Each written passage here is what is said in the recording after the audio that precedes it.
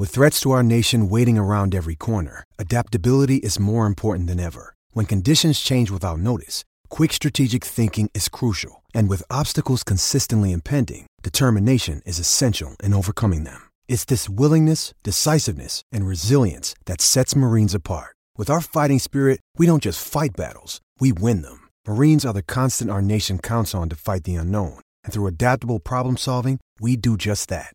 Learn more at marines.com. This podcast episode is brought to you by Coors Light. These days, everything is go, go, go.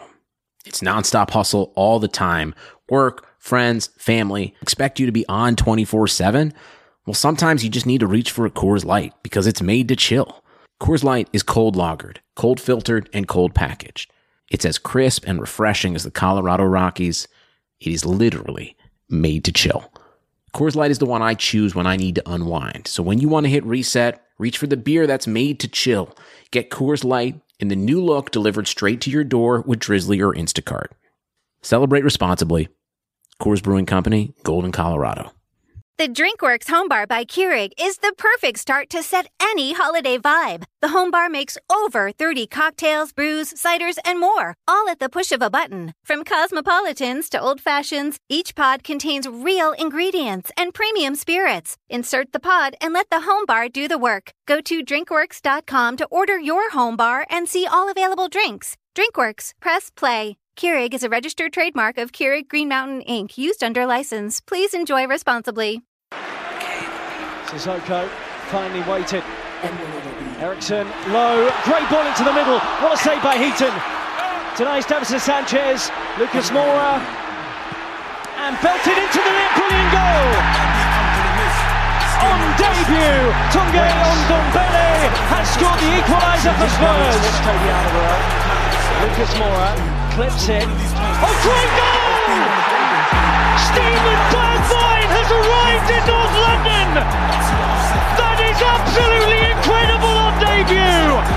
Aurier! What a finish for 3-2 from Serge Aurier! First time hit to Son. Kane. Good area for Spurs, and Kane's not afraid to shoot. Wow, what a goal, Harry Kane! That is exceptional. Lamella, who will try and place it. Wonderfully taken by Eric Lamella. Never afraid to take on a shot, and with good reason.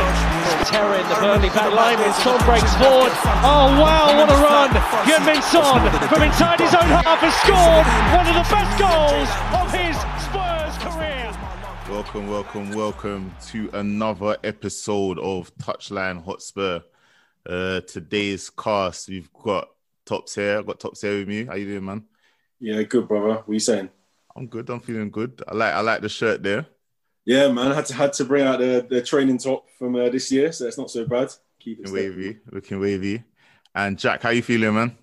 Yeah, not too bad, man. Not too bad. Bit of cabin fever, you know, with lockdown and all, but the whole lockdown. It's all good. We're all feeling it, I reckon. How you doing, teacher? Yeah, I'm blessed, bro, man. Not bad. Just staying safe in this crazy world. Taking one day as it comes. You have to. So you've been avoiding the Rona, yeah? Yeah, bro. I've been dodging it. I was just telling these guys I've been in the mountains, fam. Hibernating, growing the beard out, getting it nice and fluffy. Obviously, just link the monks quickly, get my tranquility right. And I'm back now, feeling fresh, feeling good. Good. So I think it was a bit of a quiet week for Spurs, but let's start with the West Brom result. So we had, in fact, Tops, do you want to take us through the lineups of the match? Yeah, man. So West Brom away on Sunday, first game of the day. Lloris in goal, Reguilon and Doherty. Fullbacks, Alderweireld and Dyer, centre backs. In midfield is a three of Ndombele, Sissoko and Højbjerg. And then the three up front was the first time they started together. So Bale on the right, Son on the left, and then Kane up the middle. So should we start with the front three? Like, what was your thoughts going into the match, Jack? I know when you saw the front three. I mean, it was obviously we're all gonna say it's gonna be it was underwhelming, but yeah. I don't know it was probably the intensity of the whole team that obviously where this tone wasn't set, but Son, I feel, was pretty poor. And he has been for the past couple of games now. And I just hope that it's not another short spell of the season where Son is going to have a bad run of form, because he has had that a few times over a few seasons. Bale doesn't... physically, he's not the same player. I don't think any of us expect him to be that same explosive young Gareth Bale that he once was. But, he's shown in the Europa League game as well moments of quality and in the final third that Lucas Bergwijn don't have. And that's something that I think hopefully he'll be adaptive to, given with age. And obviously Harry Kane. Bag winner. I don't know what more I can say about that guy. He's world class. He's the best striker in the world. He really pulled us out like single-handedly. I think in at the end of this game with that header, and it's one we've seen from him before. That was that sort of flick on header with the back to goal, and you love to see it. To be honest, man. Like my thoughts on the game as well, where I thought it was definitely a scrappy one. It was the kind of game that I feel like we would have lost or drawn. Reminds me of Newcastle earlier in the season as well. So I'm glad we got a result out of it. I think if you compare this to West Ham, I said I probably would have taken this result. I'd rather win with this scrappy performance than get like the 3 early goals and then concede the 3 goals at the end of the game. Like I hate that kind of stuff. But Teacher, what did you think of the new lineup? Bale, Kane and Son, first time seeing them together. Yeah, I suppose my thoughts going into the game in terms of, seeing the front three, seeing the formation, I was excited. I'm seeing Gareth Bale, an opportunity to sort of start a game fresh with Harry Kane, our main hitter. Because sometimes I feel like where Gareth Bale has been a bit lackluster I'm arguing his point being that he hasn't had the opportunity to play with a front three who's as talented as the likes of Son and Harry Kane. So I was going into it thinking, this could be a really positive outcome. But yeah, like it was said, it was underwhelming. I didn't see that same level of intensity and passion and speed when players are linking up around Kane and running on and off the ball. But I don't suspect we'll be seeing that from Gareth Bale in the short to medium term anyway, just because where he's at in his career. But yeah, the techies are still there for me. He's still got the right ideas. He gets his heads up. He can still move. He can put a pass together. Son's performance wasn't in line with where he's been at for us this season. But I don't know. I'm going to look at it at the moment as a short blip and dip in form, because I think it's difficult to play at that level so consistently across the whole league. So yeah, I'm going to give him a bit of credit, because he's still got that stocked up in the bank. And Harry Kane, yeah, I think again he just proved himself as our talisman. He dug it out for us. He played a solid, strong performance across the whole, in terms of his running, getting up and down the pitch. He looked like he was on it. So not a great front three performance, but there were some good ideas there, and I think Harry Kane sort of led by example. I think you touched on some good points as well about Bale still having the ability to do things. Like I think one of our better moments came from him playing a ball up. I think he played it towards Son. No, I think he played it towards Kane actually, and then he played it to Ndombele, and then Ndombele flicked it on to, and that's when it went to Son. And I think Son had a little bit too much time. He didn't know if he wanted to square it across goal again or play it. And we're talking about Son's form here, and I think it seems to be those kind of situations that pop up, like when Son has too much time on the ball. I don't know what he's thinking about. Like it's like his shopping list just starts flashing before his eyes and stuff like that. What is it about Son? Like what? How come he's a killer in some games, like a stone cold killer? He just gets the ball and puts it right in the back of the net, and then other games he just starts doing this to-in and throw-in thing. Tox, you got any opinions on that? Like with Son, it's a funny one because he's quite a unique player in the sense that he's ambidextrous, so he can go either left or right, and sometimes I think. Because of the type of player he is, in terms of like, he's quite incisive, very quick. He likes to get snapshots away. You kind of need to take away the ability to make a decision from him. You kind of want to just put him in areas where he can try and affect the game just like that. So when I actually watched that chart, I couldn't understand what took him so long to make a decision, because when the ball came to him, he actually could have hit it first time. Yeah. And then he had a second moment where he took it onto his left, could have hit it. And then for some reason, he delayed again. And then by that point, the defender was able to race to him and then to block it, which is, it's frustrating. Like, I feel like this is the kind of player that we have seen him kind of be, because we know that he has a high amount of ability. We know that he has moments where he shows that he can be world class, and this is the thing that really is gonna like push it for me, because I've always said in my mind, if he hits 20 plus goals in the league, he will, in my opinion, turn into a player that I can call world class. Mm-hmm. But unfortunately, with Son, as we all know as Tottenham fans, he regularly has these moments where there's a stretch of games, a number of games, and he won't get into them. Lots of mistakes. He won't affect anything in the attacking third. And it's almost like carrying a bit of a dead weight. Mm-hmm. And he sometimes seems to have these little runs. And I feel like whilst the season started well, we don't really want to get into a position where we are relying on him and we can't really trust him, because there's other players that want to play. Mm. And he is an important player for us. But I just think it's important that people like him do step up, because we can't keep relying on Kane. Like, Kane's a bagsman. We all know how good he is. We all know his ability. But the one thing that's important about the team is that we need to start sharing the load. And it can't always be Kane pulling us out of a hole. So in this season, if it is a case of him stepping up and finding the right moments to get the important goals, even if it's a scrappy 1-0 or it's a 4-5-0, whatever. But he does need to step up, definitely.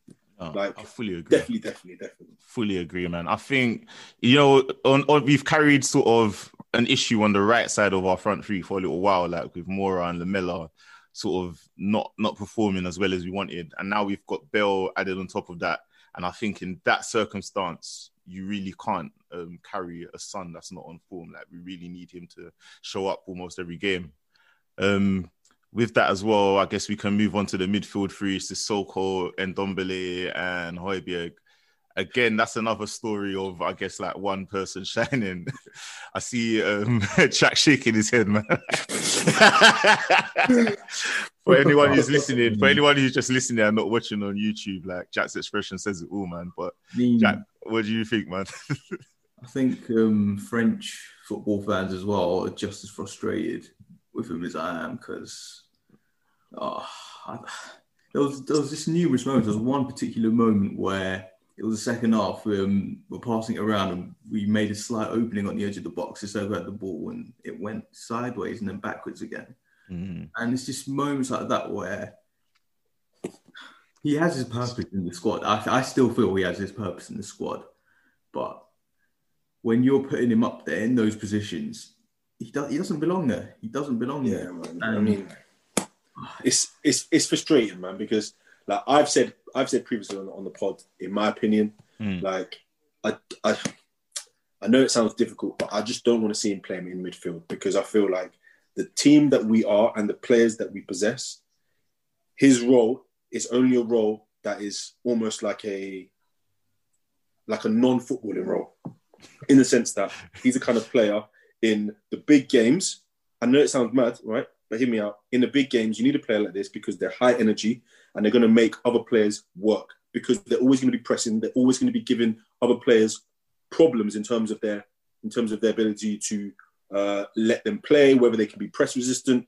And this type of player, I am all for it, because actually in the big games, sometimes that's the difference, That's the difference. But I have said it previously, in games like this where you're playing a team that is going to sit in, they know that the chances are going to be few and far between, and you're playing against a team which, in my opinion, are inferior to us. Mm-hmm. Man for man, as a football club, they're inferior.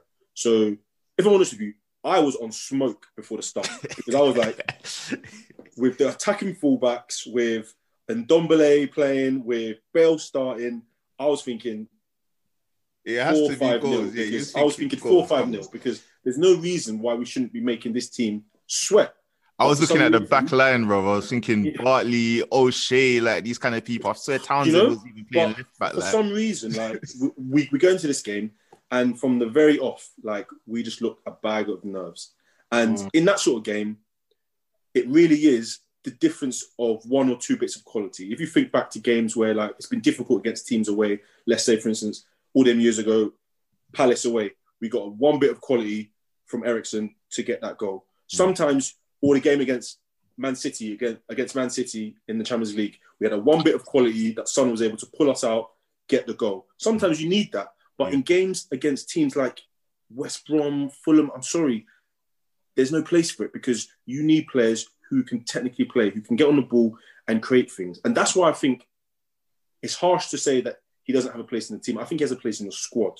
But I feel like in games, we need to be careful of who we pick and where we play them. Because in my opinion, that was the perfect kind of game to have Lo Celso.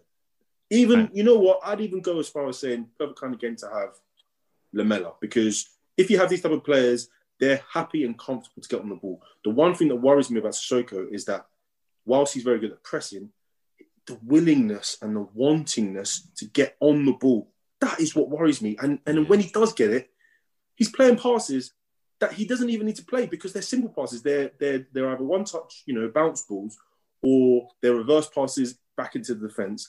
And there's very, very little progressive play. If anything, I would actually prefer to have Ndombele play as like a 6 in there with Højbjerg, and then have someone like Lo Celso or Lamela in front of them. But because there's times when like Ndombele couldn't really get on the ball because he was playing as a 10, which that's another topic. But Sissoko, I just feel like in that role in midfield, there's specific games where he has to play.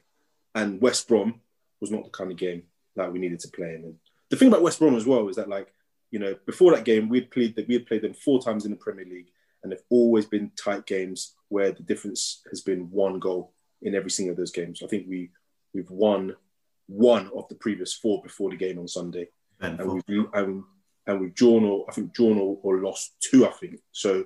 It's kind of difficult because this team is going to cause us problems, but Sissoko just wasn't really, in my opinion, he wasn't the right player to play, and we didn't change it quick enough. Even in my opinion, man, we allowed that first half to fester, man, and honestly, it was poor. I think we took off even Ndombele before we took off Sissoko.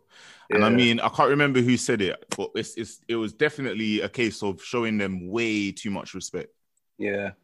I mean, as much as I agree with, Tops.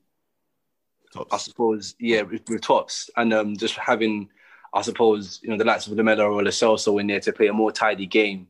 Like, I'm always a big fan of having someone like Sissoko in the midfield, just because he plays that disruptor role. He plays that ugly game. He gets up and down the pitch, stops the opposition from getting into a bit of a rhythm. But yeah, I think he was on the pitch a bit too long for me, because you could tell as the game progressed and people started to get tired, he just weren't making the right decisions. And I think that's an opportunity for us to then start capitalising on the space that's going to get created because of the legs. But yeah, I think his shift in the first 45 minutes, I can understand the decision. I can understand the decision to start Sissoko because he is gonna stop them from getting that rhythm. And I think West Brom, as much as they're not necessarily a passing side, like, they will play well together. They're well drilled. And I think if you've got someone like Sissoko who's just sort of cutting in the half spaces, putting pressure on the touch, and playing that sideward pass when the option's obvious to the likes of Ndombele or Højbjerg, you can play a smarter ball, then I can understand the job. But yeah, for me, after a while, you can see he just got complacent and he wasn't up to it, the technical ability that was required in the latter stages of that game to keep the ball ticking and to get a better result than one that we had. I think Matt Doherty playing also. I think whoever's playing at right back, I think that's the reason why Sissoko's there on the pitch. He's the only midfielder there that's going to cover that wing, and that's the only sort of logic I see as to why Jose plays him. Otherwise, not going to prove any use in the game like West Brom away. Yeah, I think that's literally the only answer you can give for it, because you would think as well we had 60% possession, so it's like, how many chances will there be for Sissoko to break up? It feels like, listen, West Brom's probably not the best counter-attacking team in the world. Like, but couldn't you argue though? Yeah, the reason why we had that possession is because of Sissoko's intensity in terms of putting pressure on the touch and not giving them an opportunity to build any confidence and play ball. That's what I meant by like him being a bit of a disruptor. No, I agree with you. Yeah, I agree. And you know, I do agree with that. But then in that same sense, right, you have a similar player like that in Højbjerg. And then to have two of those kind of players against a team which is not going to play better football than us, arguably, you know, as Era said, like, that does look like, to me, showing them too much respect. And teams like that, they need to be humbled quickly. And then once the game is done, then you can continue playing however you want to play it, in my opinion, anyway. That's the only thing I was going to say. Like, I just feel like in a game with that much possession, it's like we want to be doing better things with the ball, I think. And Sissoko was a bit of a passenger when we had no ball in that game.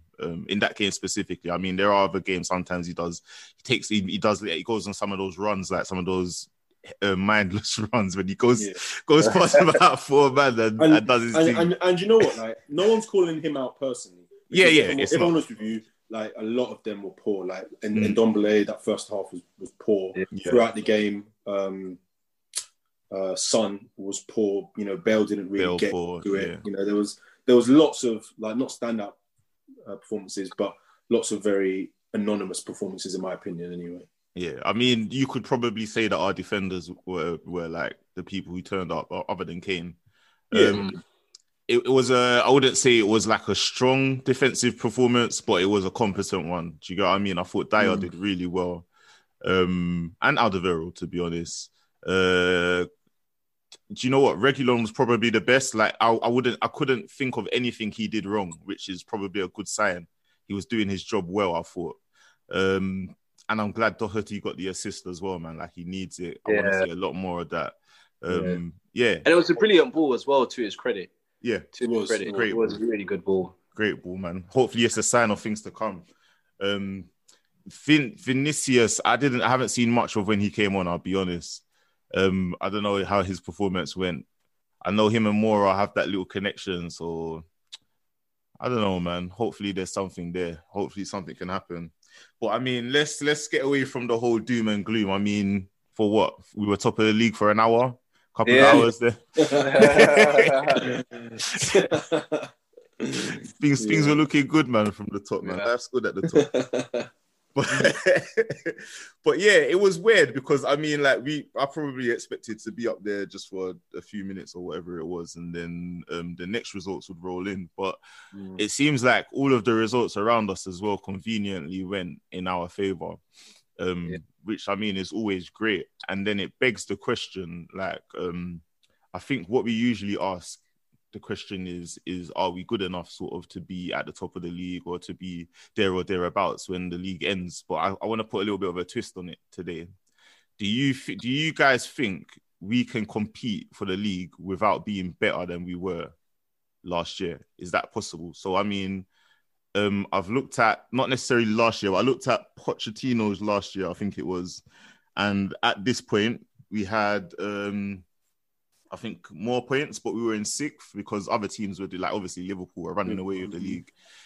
And it feels a lot better right now, but we're not necessarily doing better than we've done in previous years. Obviously context matters, but what I'm trying to say is you can have that run of games where you win the league because other people do badly. I mean, do you think that's possible for us? With our defence, no. Granted, Toby and Dyer have been our best centre-back partnership in this year. Yeah. I still don't trust our whole back line. I don't trust any of our right-backs defensively. I don't trust them as a unit as well. Though we have been getting a few clean sheets in a row now. But, I just don't... We still got... The next run of games that we've got that's where we show our true colours. We've had a relatively decent run. The only tough game we've really had was, on paper at least, was Man United away. We battered them, but even still, I think these games aren't really the measure of where we're going to be right now. But having said that, this season is crazy. It's all topsy-turvy, and But at the same time, last season we had ample opportunity to get fourth. A number of times, Chelsea and Man United, and they dropped points, and we still failed to capitalise every week. That was the most frustrating thing about last season. Every time we had that opportunity to get fourth in a particular match weekend, but we just completely mess it up. It wouldn't happen. And this season, I think we're more equipped to at least finish in the top four. But the only reason why people would say we're in the top four challenge is because, just like you said, the league's a mess. Yeah. I mean, I'm going to read out some of the fixtures for the rest of the year. We've got Man City. I'm just going to read out Premier League. But we've got Man City, then Chelsea, then we've got Arsenal, and we've got Palace, then Liverpool, then Leicester.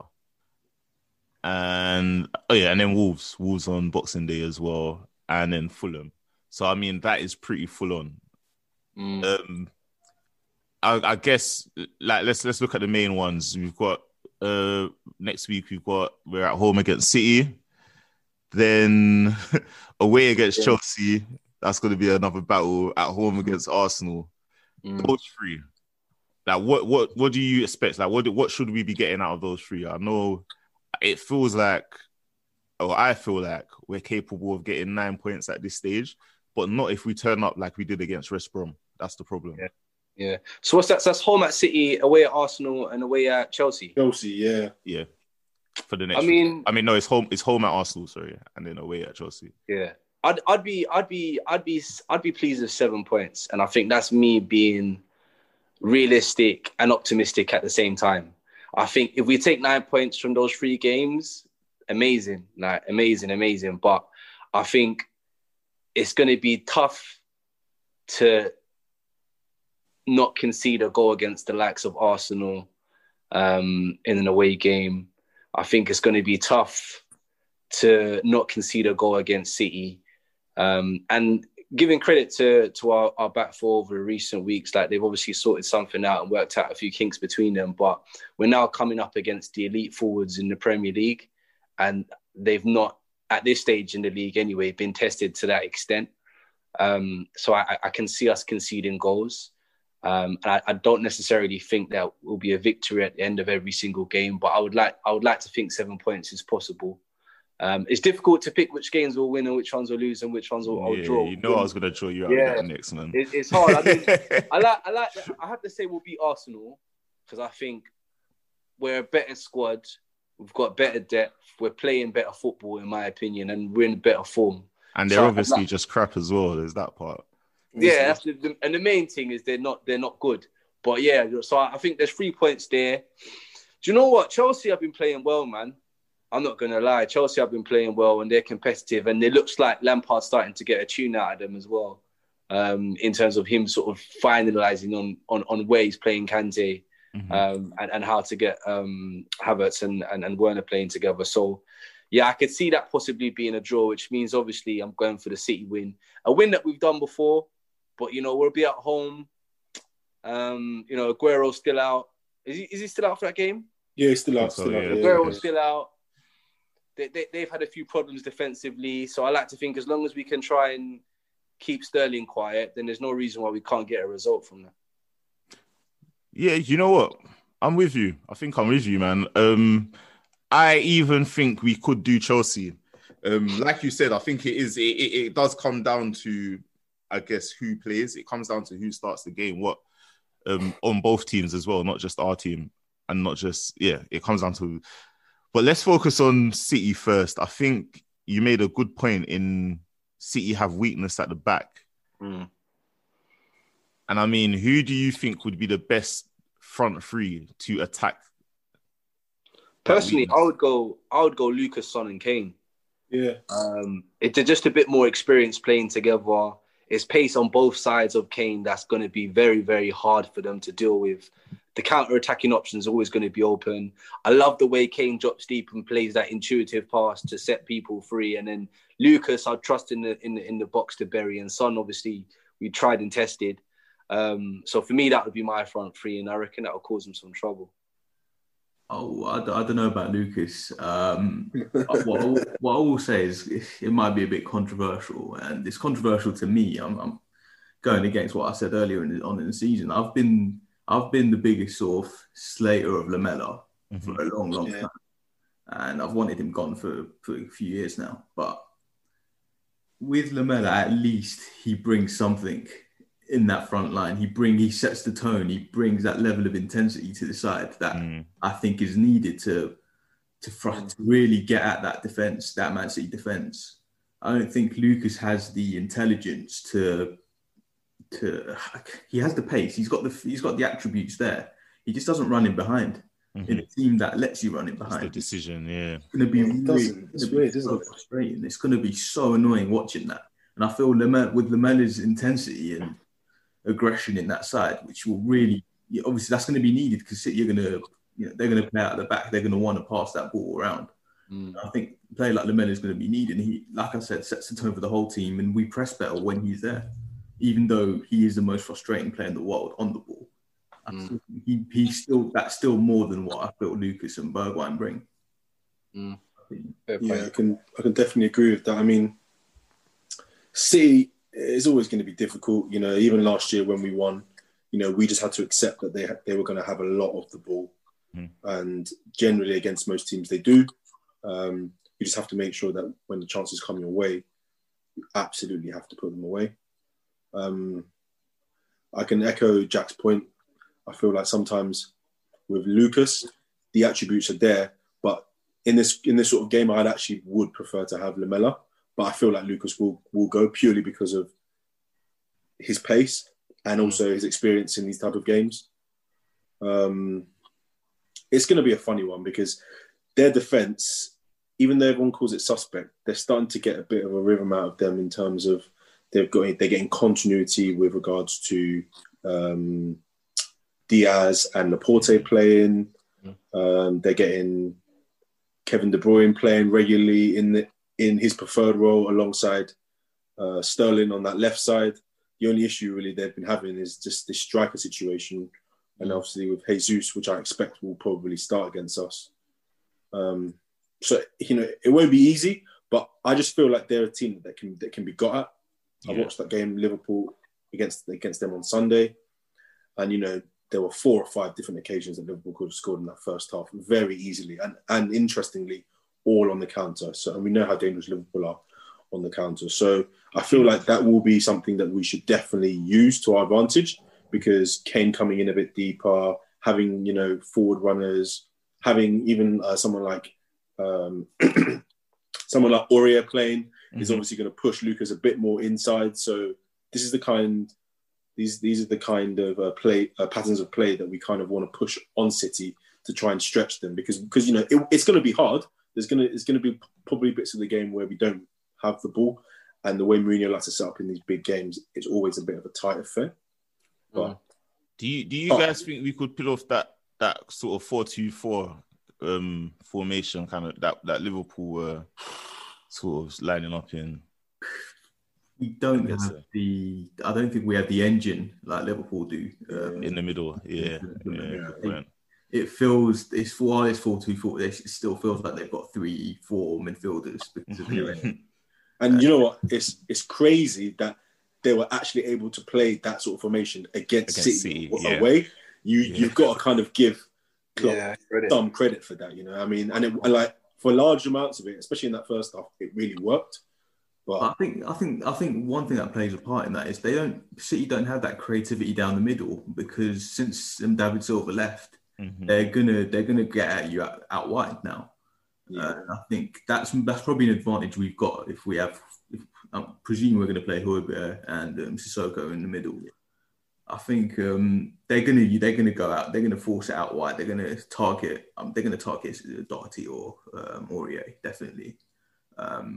But creativity down that middle, it's not there. It's not there compared to what it was in past seasons, and that's something that's a criticism of Pep. His best players, most important players, were players that he hadn't signed. Yeah. And a lot of them are players that were signed back in 2010, 2011. So it's a worrying thing for City.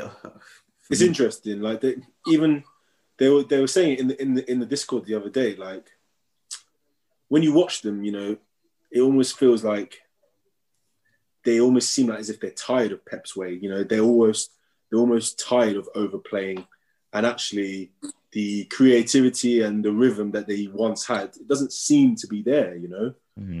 They seem to be getting through fair amount of games on individual quality, which is fair because they have the players to be able to do that. But over a long season, especially with the striker situation, everyone says that they're the next best team after Liverpool. I'd be interested to see how they perform in some of these big games against some of the other big teams as well. Definitely be interested. And they're going to be thinking, coming away to Tottenham, where they played last season well and lost, how they're going to approach this differently with some of their key players that they had last season, not even there this season, Mm-hmm. So I think it'll be a good game. I think, in my opinion, I think we have the tools to beat them. I think it's a kind of game that we should be trying to win. We've not performed amazingly at home, but I also believe as well that we are a team with the kind of players that we have. We seem to play a bit better against teams that are similar sort of level in terms of quality and players. Mm-hmm. So I feel like whilst the game won't be as negative, maybe the West Brom or the Brighton game before, I feel like it will be easier to get our best players playing how they probably can play and expressing themselves a bit better. Yeah. Personally, in my opinion, anyway. Yeah, I mean, this is the kind of match that Tottenham love. Like usually, these are the matches when we see our best performances. So, I've got my fingers crossed for that. I guess what I'm a little bit worried about are like set pieces. I guess that's usually where we kind of struggle against some of those lower teams as well. But I mean, City are really good at set pieces. At least they were. I'm not sure. Yeah, they must be. I mean, you got De Bruyne there. Like, what do you expect? So I think Bruno's going to have to tell someone to stand on De Bruyne, whether that's Højbjerg's job or Sissoko's job if he plays. That is where the danger is. His ability to look up and find a pass and the willing runners that he's got in front of him is what will cause us trouble. But saying that, I think we'll be strong on the counter, as we've seen in a couple of our games, especially the one against Man United. The ability to look up very quickly and find the likes of Son or Lucas or Lamela, or whoever plays actually, where we'll see some success. But tough game. But it'll be good though, man. It'll be good. And I think after that game, we'll be in a position to have a better gauge of where we're at and how we're performing under Mourinho, which I'm really looking forward to. Absolutely, man. Like, as well, as like Jack said before, the games, if we look at the results of the games that we played, bar the Antwerp result, this is kind of how we kind of expected it to have gone, up to this point. And actually, for us to be at this point, second or third in the league, no injuries, going into this run with the squad that we have and everything, I mean, it could be a lot worse. And I hope that we kind of are able to start this first game as the sort of kickstart to propel us in these next few games against what is very difficult opposition. Yeah. But hopefully, if we start on a high, then we can carry on. Because I think if we can get a favourable number of points at the end of this result, come December, Boxing Day, I think we could be there or thereabouts, I fully agree. Do you think that in order to move on towards sort of like, I guess, dominating these kinds of teams, do you think it's a case of changing management, changing tactics, or changing players? Or do you think it's a case of continuing on the same path?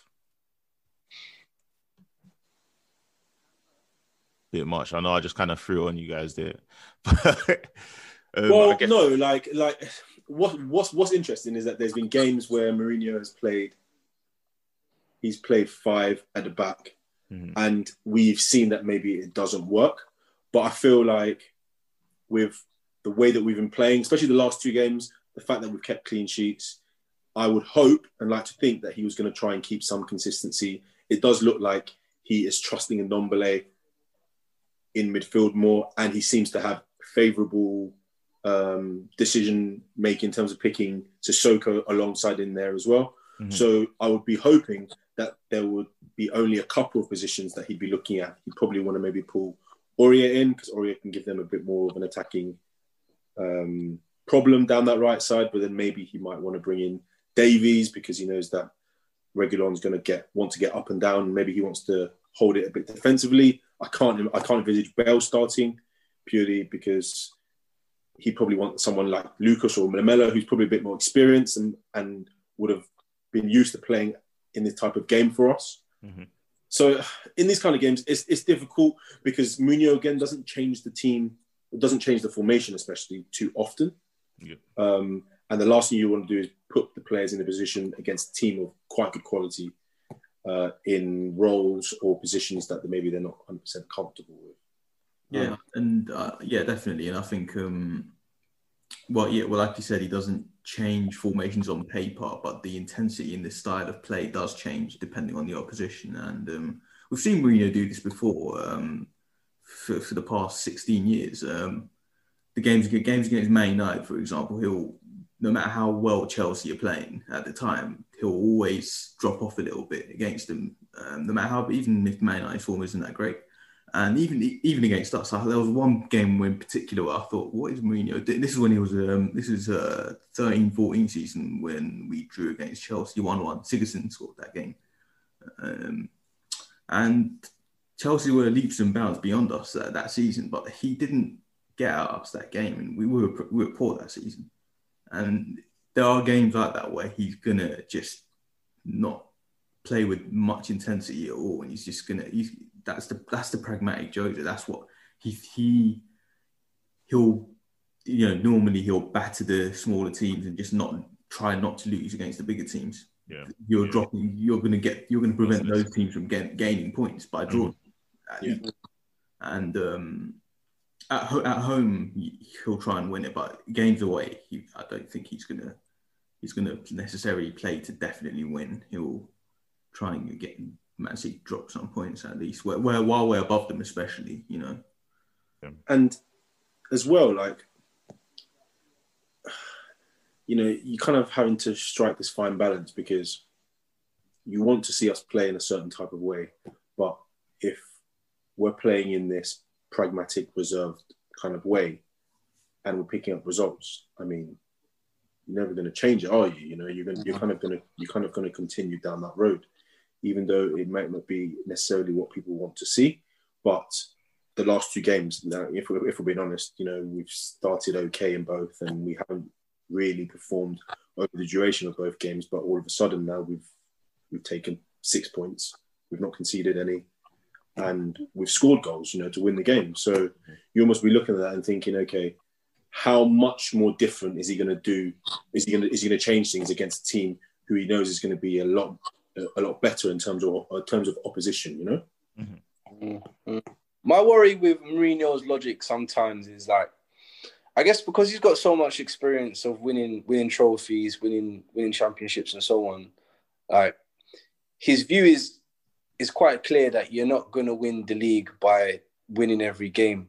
And my worry is when he comes up against stiffer opposition, he's quite happy to go one up and then park the bus or chuck everyone behind the ball, bring on another centre-back, bring on another defensive midfielder and try and see out the game.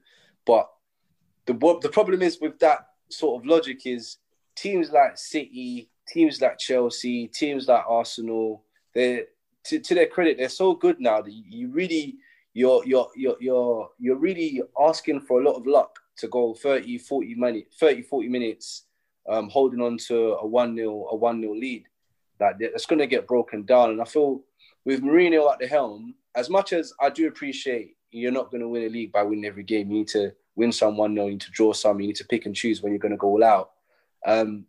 My worry is I have a real belief in Spurs being able to kill off teams when we get our head down and when we start putting the strings together and finishing our chances. And I just don't think that we're set up defensively to not concede against good opposition over a period longer of sort of 40 minutes, to be honest with you. We need to be playing football like we're trying to take the game to teams, and I think that's when we're at our best. I don't think we're the type of team that gets away with playing that level of opposition, just trying to play defensively minded. Is that like instructed, or is that a fitness thing? Because apart from the United and Southampton game, every game we played well in is only in the first half, and then we just completely tailed off. Yeah, I mean, it's a really difficult one to gauge. I mentioned it as well a little bit. Like, we all know that one of the hallmarks of Pochettino's reign at Tottenham was that he had 11, 15 players that he knew were physically ready to play the way he wanted to play. And even if that meant you coming in January or you coming in late in the preseason, he always knew that he would only really give you an opportunity when your fitness was at the right level. So there's been times this season where I've looked at the way we've played and we almost seem to tail off, I don't know, maybe 50, 60, 70 minutes into games. So you can maybe question, is there possibly a potential issue with fitness? Is there something that is larger that we don't maybe know about? Just because one of the things that we see with Pochettino's team is that whereby we were not holding on to games, we were actually looking to win and score more in the latter period of games, which was obviously like a good thing, because actually a lot of the time it was because we were a team that was able to run harder and longer and faster than other teams over the 90 minutes. If Mourinho maybe obviously isn't, well, I don't know, but if that maybe isn't a priority of his, and actually he's quite happy to take the 1-0s, which I imagine he probably is. I mean, he's been a pragmatic coach, and yes, he has had attacking football and won things playing attacking football, but generally my belief is that he is the ultimate pragmatist. This is the way that I think that he would truly like to play. And if it means he gets, or shithouses a 1-0 or 2-1, I mean, I promise you guys, he's going to take that every single time, you know? Yeah.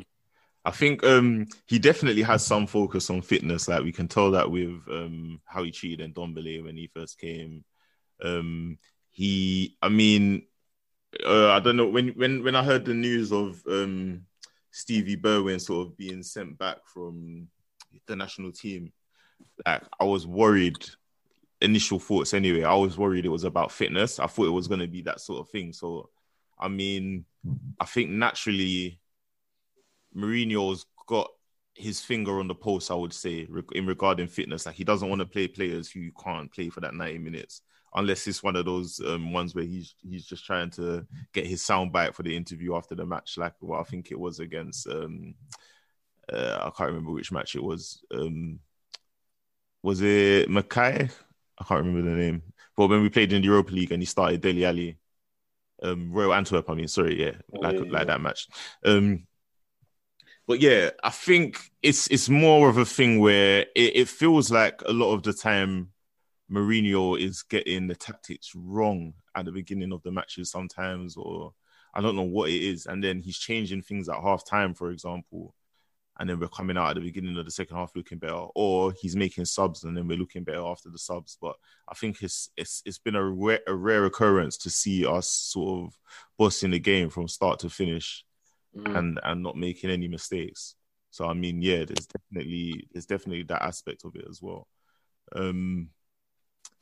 It's very interesting, man. It's very interesting, and I always like to I'll try not to spend too much time on this, but when it's international week, like I was going on about this last time, like I absolutely hate it. I hardly watch any games.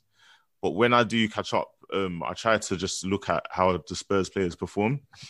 If anything, I want to see how they look sort of, I guess, without that. I don't have that excuse to say Mourinho gave them this instruction or Mourinho told them to do this or do that, or it's just Mourinho's tactics. So, I mean, it's good. Like, did you guys catch any of the games or did you see any of the performances? I guess we should start there. I watched the England game. Winks played well, I thought. I was really pleased to see that as well, because to be fair, you kind of get the feeling that he's slowly getting edged out of the rave a little bit. I mean, I like Winks and I got time for him, so I don't want that to be his destiny. But I get the impression he's in the oven. He's in the oven. He's cooking. He's in the oven. He's not done. But he's getting warm. But yeah, he had a good game. Man. I mean, obviously the opposition is the opposition, so it's difficult to read too much into that. But I thought his assist was a good assist. Showed some confidence to whip that ball in. It was done accurately. And Maguire a good finish in the end. Matt Doherty also played in that game. It wasn't that impressive, Matt. I think he got up and down. He did the job, and I suppose who he's playing alongside doesn't necessarily do him any favors. But I didn't see anything particularly exciting from him during that game. But then again, he's up against the likes of Sancho and Grealish, who both played really good football. He played on the left, didn't he? Yeah, I think so. Out of position, which was a bit weird. Though. Yeah. I guess you take what you can get in these times, in these corona-ridden times, man. That's it. But it was interesting to see that he had that in his locker anyway. So you never know when that might come in handy one day. Yeah. I mean, the only other one I think who played was actually I'm not sure. Did Reguilon play? I didn't see him play. Yeah, I think he played for Spain. I saw screenshots of him in it. Okay, yeah. But yeah, it's looking good. I think it's all looking good. It's interesting. I think we're at a good place right now, but it's strange because we've got players who I think are not excelling, and there are players who we need to rely on. So I'm thinking of the likes of Winks, I'm thinking of the Dele Allis, and I'm thinking of even like the Moras. And these are the players who are essentially like our squad players, and we need them to be of a certain level, a certain standard.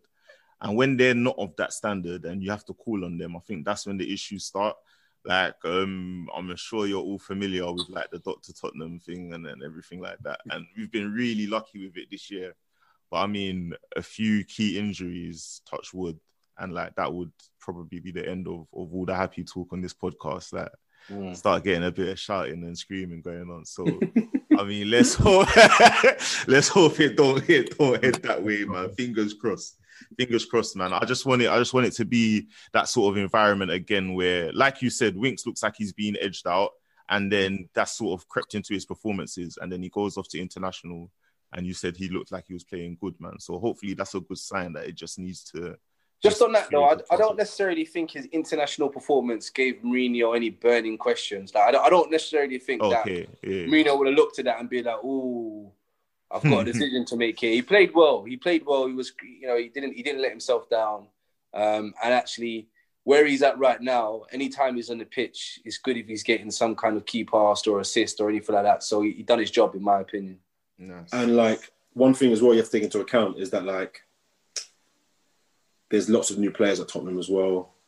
So the consistency of playing with players when he comes into the team, when he's previously been in the team, is going to be way different when he's playing with England players that he has been playing alongside regularly for quite a bit of time as well. Like, I feel like it's difficult for him because he hasn't really done much wrong, but where I think he falls is that there's nothing remarkable about him to then keep him in the sides, I feel like he does have a role to play. And as you said, there's a lot of players, I think, in that squad who will have roles to play this season because, as you can see in the Liverpool team, a little injury here, a little injury there, some situation there, some situation here, and all of a sudden your team is down to what people would call bare bones, And this is a situation that we obviously had last season, but we can actually reflect and see based on the transfer activity we did that we now have a squad.